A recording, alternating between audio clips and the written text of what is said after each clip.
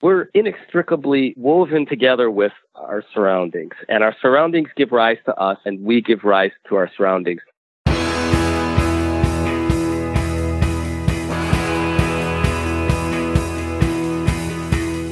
Welcome to The One You Feed. Throughout time, great thinkers have recognized the importance of the thoughts we have. Quotes like garbage in, garbage out, or you are what you think ring true. And yet, for many of us, our thoughts don't strengthen or empower us. We tend toward negativity, self-pity, jealousy, or fear. We see what we don't have instead of what we do. We think things that hold us back and dampen our spirit. But it's not just about thinking. Our actions matter. It takes conscious, consistent, and creative effort to make a life worth living. This podcast is about how other people keep themselves moving in the right direction, how they feed their good wolf.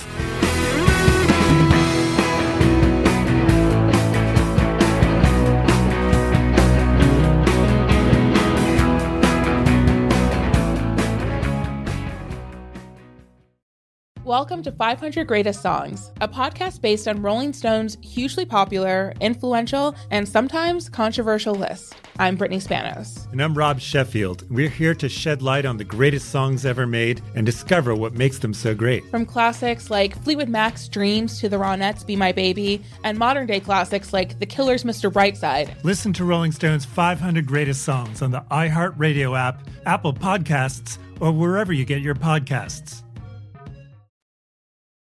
Thanks for joining us. Our guest on this episode is Shozan Jack Haubner.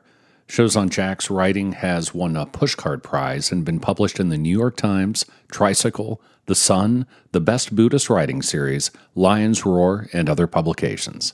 His first book, Zen Confidential, Confessions of a Wayward Monk, was chosen as one of NPR's best books of 2013 and won an Independent Publisher Book Award. His new book is Single White Monk, Tales of Death, Failure, and Bad Sex, although not necessarily in that order. So normally at this point in the show, Eric asks the listeners to go to oneyoufeed.net/support and donate to the show or something thereof. So instead of asking you to donate, what I wanted to do today was just ask everybody to take an episode of the show that you like and share it with somebody you care about, because that would be a great gift to us and to them and to you. Because sharing feels good. Okay, don't get me started. Here's the interview with Shozan Jack Haubner. Hi, Jack. Welcome to the show. Thank you very much. It's fantastic to be here again. Yeah, I'm excited to have you on again. You were one of our early guests, so thank you for coming on a show that almost nobody knew anything about at that point. And your book then was called Zen Confidential, Confessions of a Wayward Monk, which I absolutely loved, and I love the new one just as much, and it is called Single White Monk, Tales of Death, Failure, and Bad Sex, although not necessarily in that order. I heard somebody refer to you as like a Buddhist David Sedaris the other day, which is a remarkable compliment, but I understand exactly what they're getting at because you have that unique ability to be funny and extremely poignant and heart-wrenching within a sentence or two of each other. And that is just such a gift in art. So I really enjoyed the book. Oh, thank you very much. I'm waiting for the day that someone says, David Sedaris is like a secular Shozan Jack Haubner. He's washed up, I think. I think his best days are behind him.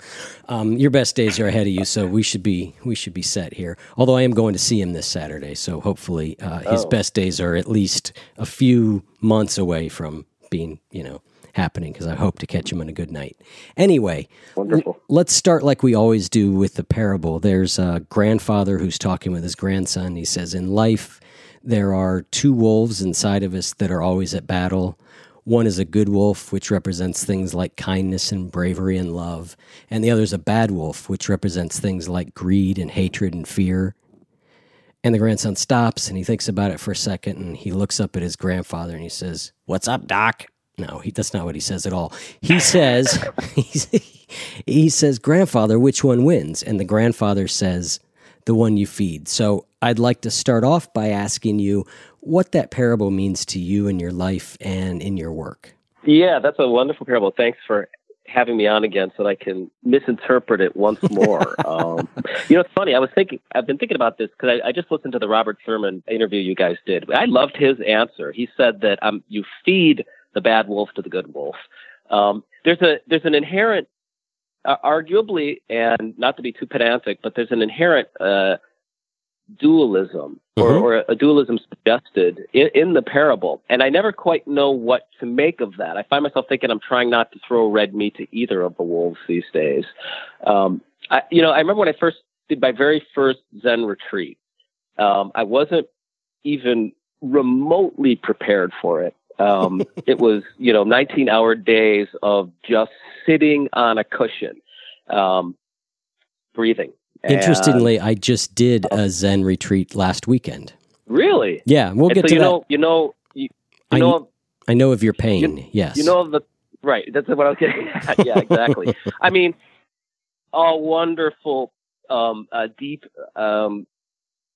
purgative, profound experience. And part of it was sitting there and listening to the wolves howl within, and starting to come to the realization that what I had thought was a bad wolf maybe wasn't so bad. Maybe I needed to listen a little bit more deeply to what was behind its pleas for food. And the good wolf was maybe just the ego in wolf's clothing. The practice that I did, and I'm so grateful for, and still doing on a regular basis, I was taught that you haven't. I mean, this is an oversimplification, but you sit down on your meditation cushion. You're doing the most simple activity possible when you meditate, and it's just breathing. And I was taught that you have an inside world and an outside world, and when you inhale, you're taking in the outside world completely. My teacher would say you have to give yourself completely, inhale the whole universe. And then that activity comes to an end, amazingly, profoundly. And then there's a zero moment when there's no inhale and no exhale. And then the situation reverses itself and you exhale and you completely give your interior universe to the outside world. And and it sounds a bit heady until you think about the fact that in a very simple, basic way, when you breathe, you're becoming your surroundings, and your surroundings are becoming you. I mean, you take in oxygen, and it becomes part of your bloodstream, and it goes into your toes and into your heart, and it becomes part of your bloodstream and your thoughts. And then when you exhale, your breath becomes part of the world around you. It becomes part of the trees. And it's in a similar way, things are happening through all of our senses. We're taking in the sounds from the street. I'm in Los Angeles right now, staying at my old apartment that my sister's now living in, and I can hear the traffic outside, and the rubber hits the road, and there's a sound wave that travels somehow through the air, or maybe my ear reaches out to this. I don't know what happens, but there's a connection. There's no separation. There's a continuum of experience. The sound wave hits my eardrum and interacts with my nervous system, and a feeling arises in me. A thought eventually appears that says car. And then I have a memory about a car. And then I think about how I'm thinking about that memory. And there at the top of the experience is what we call the I am self, right? So bringing this full circle to your question about the wolves, if the wolves are a metaphor for the inner life, then what I've tried to do in my practice, get out of the way and let the inner world and the outer world meet completely. And from that meeting, a new moment arises. So rather than looking at it as a good wolf or a bad wolf in that dualistic way, more been trying to maybe relinquish my notions of good and bad and right and wrong, and behave in as completely connected and selfless as a way as possible, and then good and bad spontaneously arise. Right, and I'd like to get into the concept of no self a little bit, and then I think the tension between good and bad we will also explore as we talk about your experiences at your former monastery. But I want to go right now into, because what you said about the wolves ties very much to something that was not in this book, but I read, which was an essay you did on the abortion question, which is just brilliant. But I'm just going to read part of it because I think it speaks to a lot of what you were saying right now. And You say, I have come to see that the stumbling block nature of life's deepest questions is not necessarily an obstacle to understanding the human condition. Rather, it speaks to the very heart of it. Ever wonder why so many of the conflicts at the heart of life seem to be logically and ethically unsolvable one way or another? Could it be because they are the very conflicts that generate life? Interesting. You wrote that essay a while ago, but that does sound very similar to what we were just saying. It really does. These are really, really deep questions, and I struggle with them. So I need to be honest about that. I don't consider myself a moral relativist, or much less a nihilist. And oftentimes I get instincts that something is right or something is wrong, and there's no part of me that's genuine that says ignore that completely because you're a non-dual Zen practitioner. So that's not the answer either. The longer I've practiced and lived, the more I've come to realize that my knee-jerk notions of good and bad and right and wrong, more often than I'm conscious of, have to do with affirming myself and my people and my ideas, and almost have more of a Darwinian flavor than an ethical or a moral flavor. And that's something that I have to really consider and sit with. My mentor, who introduced me to this practice, used to tell me all the time, dude, it's not about good and evil, right and wrong, naughty and nice. It's about where these things come from. And that's an interesting question. Do good and evil have the same source? Is good and evil the right term for these two halves of one experience then, if they do come from the same source?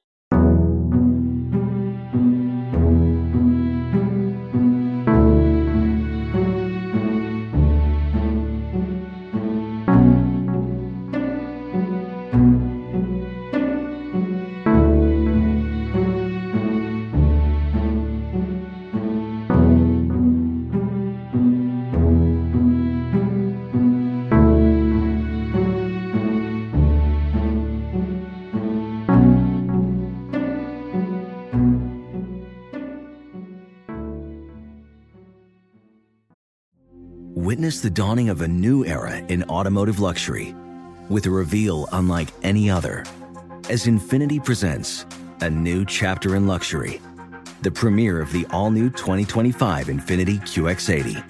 Join us March 20th live from the Edge at Hudson Yards in New York City, featuring an unforgettable performance by Grammy and Academy Award-winning singer, songwriter, and composer, Jon Batiste. The all-new Infiniti QX80 is unlike any luxury SUV you've ever seen.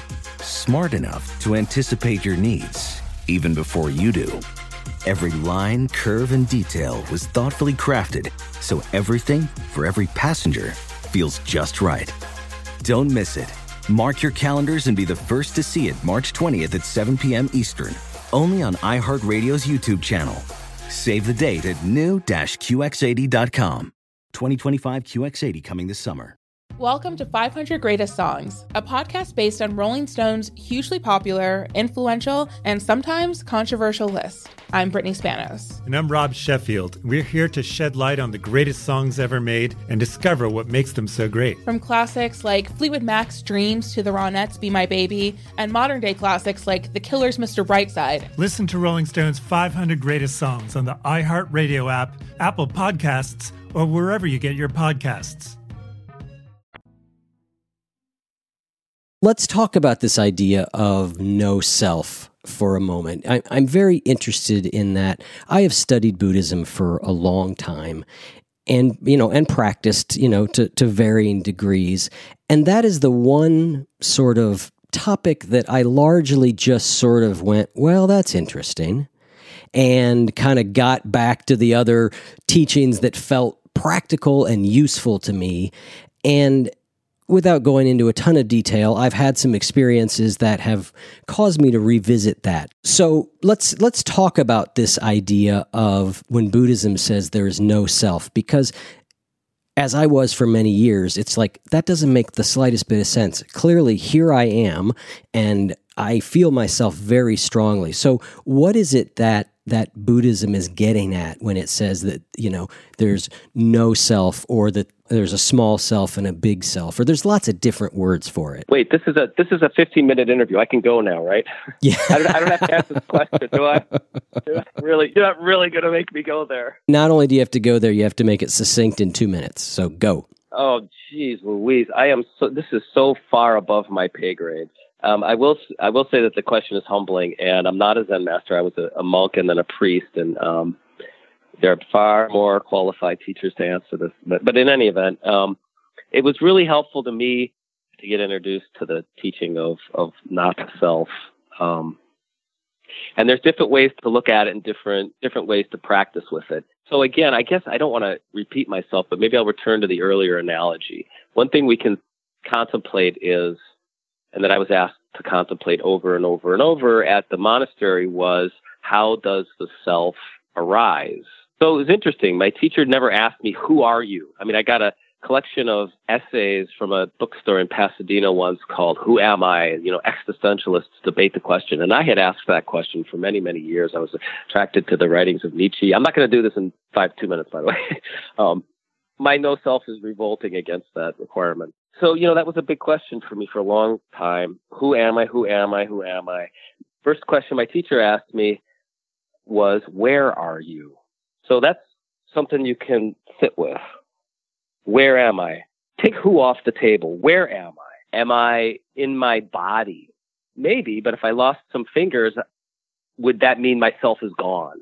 Am I within a certain memory, a certain feeling, a certain thought?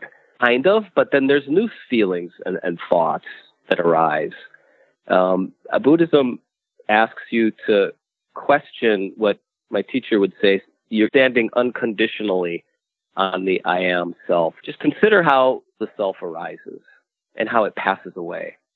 So the teaching is not that there is no self. The teaching is the self is not fixed. It's not solid. That's the mistake we make, and that's the illusion we make. We think that it's fixed and that it's solid, but it's porous. And the world is coming in, and it's giving rise to ourself. And then we are doing an activity, and we're interacting with the world. So there's something called engi, or pratitya samutsampati, which is codependent arising. If this, then that. So things do not exist unconditionally, 100% on their own. The self is an activity. It is constantly dying, and it's constantly being reborn. So if I can just once again I'll try to make this as succinct as possible. And I want to talk about this just to make the point that was taught to me that I found to be so valuable in the kind of Tathagata-style Zen that my teacher taught me, which is a technical word, but it refers to a really basic principle, which is basically that the self and all things arise through relationship. They don't exist unconditionally and independent. They are interdependent and arise through relationship. So again, I'm sitting here in my old living room on a nice, comfortable blue chair, and I can hear the air conditioner across the room because it's now over 100 degrees in October in Los Angeles. So again, there's a sound wave, and it touches my ear, and it travels across the hairs in my eardrum. And there's this intricate system within the ear canal, and the sound wave is being transformed. What happened to that sound wave? What happened to that sound? I know it's inside of me, traveling up my spinal cord, through my nervous system. It's interacting with my brain, and my brain is producing this thought, hot, right? Yeah. Now, we tend to think of ourselves only as like that person that says hot, right? And we don't even think about the process that's given rise to that thought that we label as I am. But we're inextricably woven together with our surroundings, and our surroundings give rise to us, and we give rise to our surroundings simultaneously. So ultimately, the teaching of no self for me is the teaching of relationship, and complete relationship as a metaphysical principle that stands at the heart of how we live. And so it's not that there's no self, it's that the self is not unconditional. I mean, certainly you are there and you are feeling some, like you said, sometimes you feel pain, sometimes you feel pleasure, and it's undeniable that you're there. And that's true. There is that experience, but there's something so much deeper that's giving rise to that experience. And At some point, you might ask yourself, where does my connection to the outside world end, or where do I end and the outside world begin, and vice versa? And I think that the question of who is it or what is it that these things are occurring to, who is feeling the pain, or it just, Wow. That sense of, and I mean, I think for me, it's something I've been more interested in recently, but sort of the self-inquiry piece, like, well, okay, what am I? It's starting by what am I not? Like you kind of did. Well, am I really the body? Am I am I my thoughts? And do that for a little bit. At least my experience was to end up pretty perplexed as to. Good. Yeah. That's awesome. That's called not knowing, right? Yeah. Perplexed is okay. So let's move on from that to now back to something a little bit easier for us to talk about, because ultimately we're describing an experience that we don't have words for, really. But you say somewhere in the book that the worship of success thwarts true fulfillment. That's an interesting phrase from a Zen monk. So, it's interesting in that it's a personal experience, right? Because we would tend to think, well, a Zen monk isn't really out after success. But talk to me about that quote. Well, I mean, I'm a Zen monk, but I'm an American too, which means I grew up within the context of the American dream. And a lot of times I've had to look at my own spiritual ambition and say, on the one hand, that ambition can really drive you to make remarkable, brave choices. On the other hand, it can keep you from letting go of the smarmier, more fame-seeking, selfish aspects of your character. In that particular essay, I was really trying to look at how over the years I've had these different ambitions. And in that essay, it was basketball. When I was really young, I had this overwhelming drive, despite being unathletic and small statured. I had this drive to be a great basketball player. And, that drive transformed and morphed into a desire to be a comedian and a filmmaker and a screenwriter and an artist. And that need, that desire, that thirst. And what is that a thirst for? I mean, it's a thirst for approval. It's a thirst for recognition. It's a thirst for affirmation. It's a thirst for success. And I'm not immune to that. And I like to talk about the things that I'm not immune to as a monk and a priest, because I think that monks and priests don't always talk about those things, and that regular, not lay people feel alone in swimming in the, in the undertow of their own desires. And so I like to talk about those things. And I mean, this is more of a life lesson in some sense than a monastery lesson, but, success and fulfillment are not the same thing. Success is about outward appearances on some level and having the outside world affirm you. Fulfillment is aligning with your deeper purpose, a purpose that transcends your status. It's always amazing to me that we all know that on some level, and yet we mostly don't live our lives that way. The lure of success is, or even the lure of success, or just the lure of it's the next thing that I get. It's, somewhere in the book you call it, like around the corner, what's around the corner. Yeah, that's right. Is the thing that is going to bring fulfillment, and how we know it on some level, but boy, is it hard to live that way. Yeah, I mean, I very much believe in throwing yourself into life and engaging with it and not withdrawing from life. On the other hand, you got to be able to let go of your need for an outcome. I remember I did stand-up comedy many years ago, and I went to this bar, and there was this bartender there, and we had a good working relationship, and he was the MC for this open mic night. I remember him looking at me one night and saying, "No attachment to an outcome." That's all he said. No attachment to an outcome, which I think is your Zen Buddhist bartender. Yeah. One way that, yeah, exactly. I mean, it's a question in this country. We're so status driven, We're so driven by our role in society and the amount of money and fame and leverage we have. And, in my own experience of that, you're never satisfied. I mean, I always thought more than anything I wanted to be a writer and publish books. And now I have 2 books, and I can look at it and kind of laugh and say, now I want 3, I mean, it never ends. Right. And they should sell better, and more people should like them, and more Amazon reviews. Absolutely. And I mean, I go through the same thing, with this show and I talk about it a lot, mainly just, because I just think, as you said, it's important to talk about, is that there's no satiation of some of these things. If one time you'd told me we would have gotten as many downloads as we have gotten, I would have said, "Oh my effing," what more could I? Are you humble bragging? I might be. Maybe I am.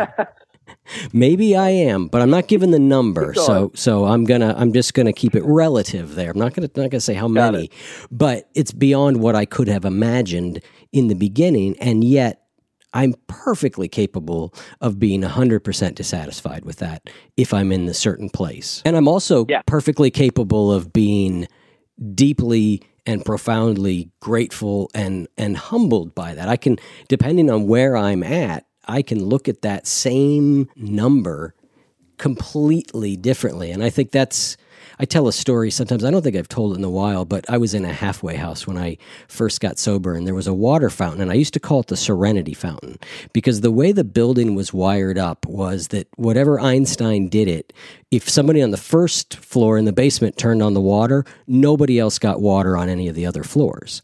And so I would turn that fountain on, I would get no water, or conversely, I would, get no water, and I'd look at it and suddenly I would get like a super powerful stream of water. And it was always that way. And there were plenty of days where I just laughed about it.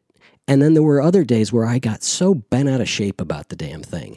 And it was the same fountain day after day after day. And it was just such a clear lesson to me early on for me that I'm really the one that's deciding. Deciding's maybe a wrong word, but my perception is at the root of how I experience this. And I think that's also a pretty key Buddhist lesson. Yeah, that's a beautiful story, actually. It about sums it all up. It's interesting. I mean, it's very tricky, and it's easy to say the thirst for success is bad. Let me give you an example. Like, if someone emails me and says, I needed company when I was going through a dark night of the soul, and reading a chapter of your book made me realize that everybody goes through this, and it helped put my heart at rest. I can feel fulfillment in that. That's one thing. Checking my Amazon ranking obsessively is like another. That's the exactly. thirst for success. Yep. But the same activity of writing a book. Writing a book isn't necessarily the problem, or having a podcast, or doing public things where it's really easy to get caught up in ego and numbers and attention and money and all that. The activity of writing the book or doing the podcast isn't necessarily the problem in a lot of ways. Holding true to your integrity and your original purpose, and not getting too caught up in the winds and the storms of what society throws at you in terms of praise or blame. Yep, and motivation behind it, and I feel like That's I correct. say some of these things on the show often, but like I've gotten to a point where I'm not sure that I'm okay with the fact that most everything I do has some degree of mixed motivation. I don't know how to not have that happen. I just Fair enough. I'm just like, how can I spend my time and my energy and focus on the good motivation and minimize the bad motivation? So if I look at it and I'm feeling discouraged, like, well, we're just not growing as fast as that show or that show, right? I go back to like, well, why am I doing this? Why did I start doing this? And that wasn't why I started doing this. And so if I can reconnect with that sometimes Right. that helps.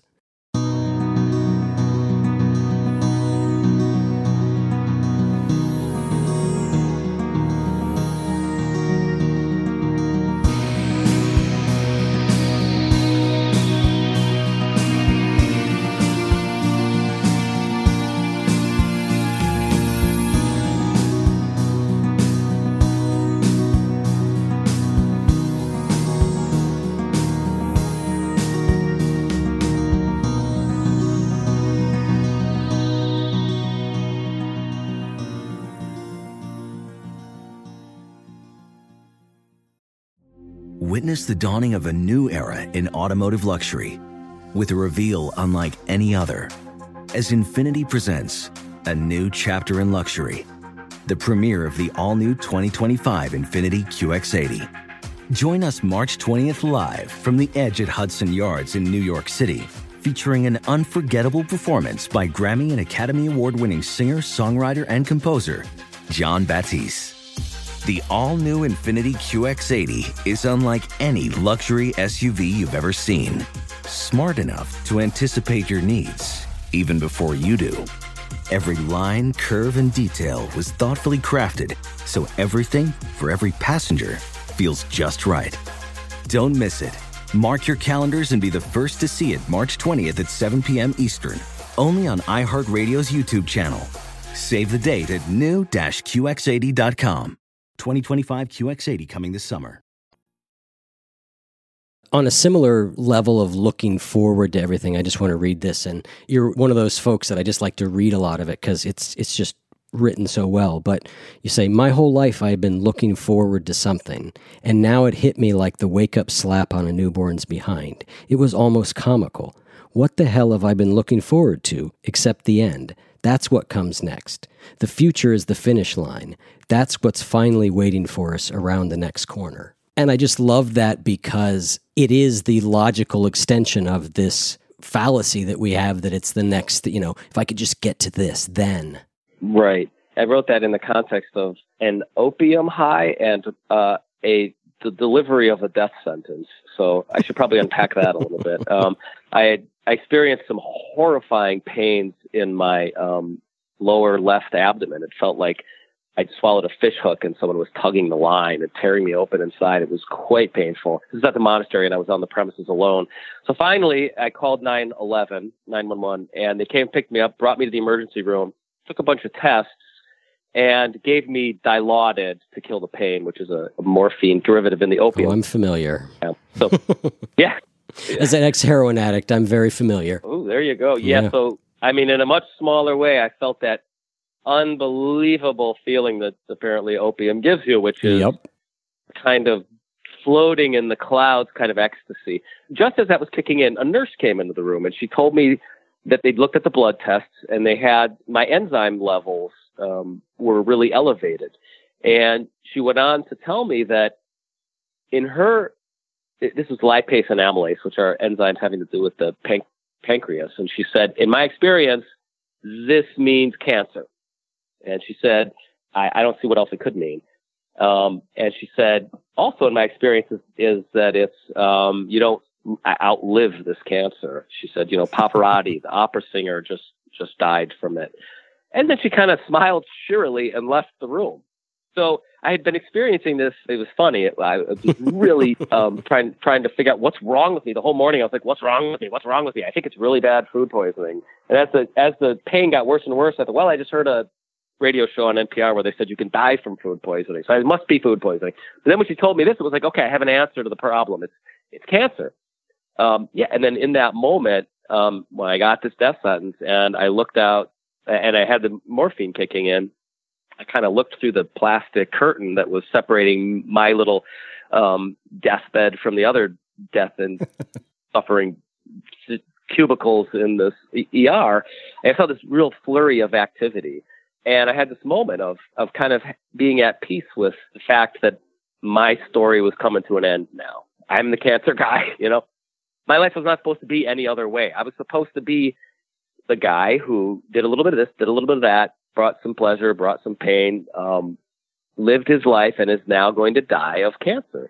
And I felt at peace with that. And the idea that I was supposed to have done something more, I was supposed to have been something more, supposed to have found my bliss in some more concrete and tangible way was balderdash. My life was perfect as it was. It was perfectly me-sized, perfectly me-shaped, and there's no other standard that it could be judged by. It was mine completely. It had its own 100% integrity, and that felt good. And it wasn't an ego-inflating thought. It was a humbling, grounding thought that really gave rise to a sense of gratitude. And then you found out it wasn't true. Then I found out I wasn't dead. And then I got really depressed. I wasn't going to die. And I got really depressed.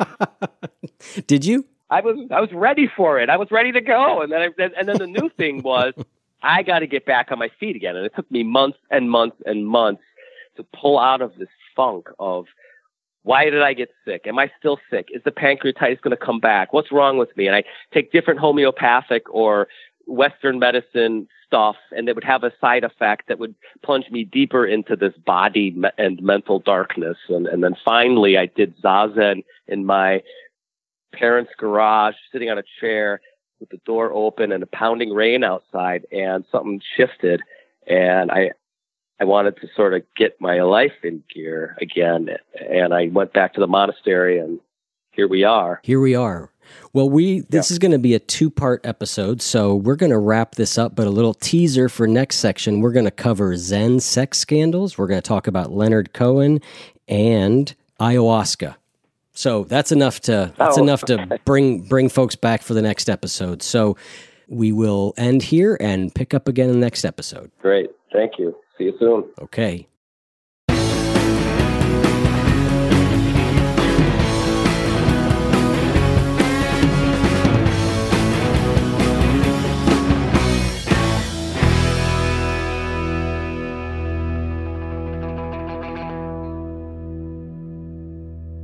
If what you just heard was helpful to you, please consider making a donation to the One You Feed podcast. Head over to oneyoufeed.net/support.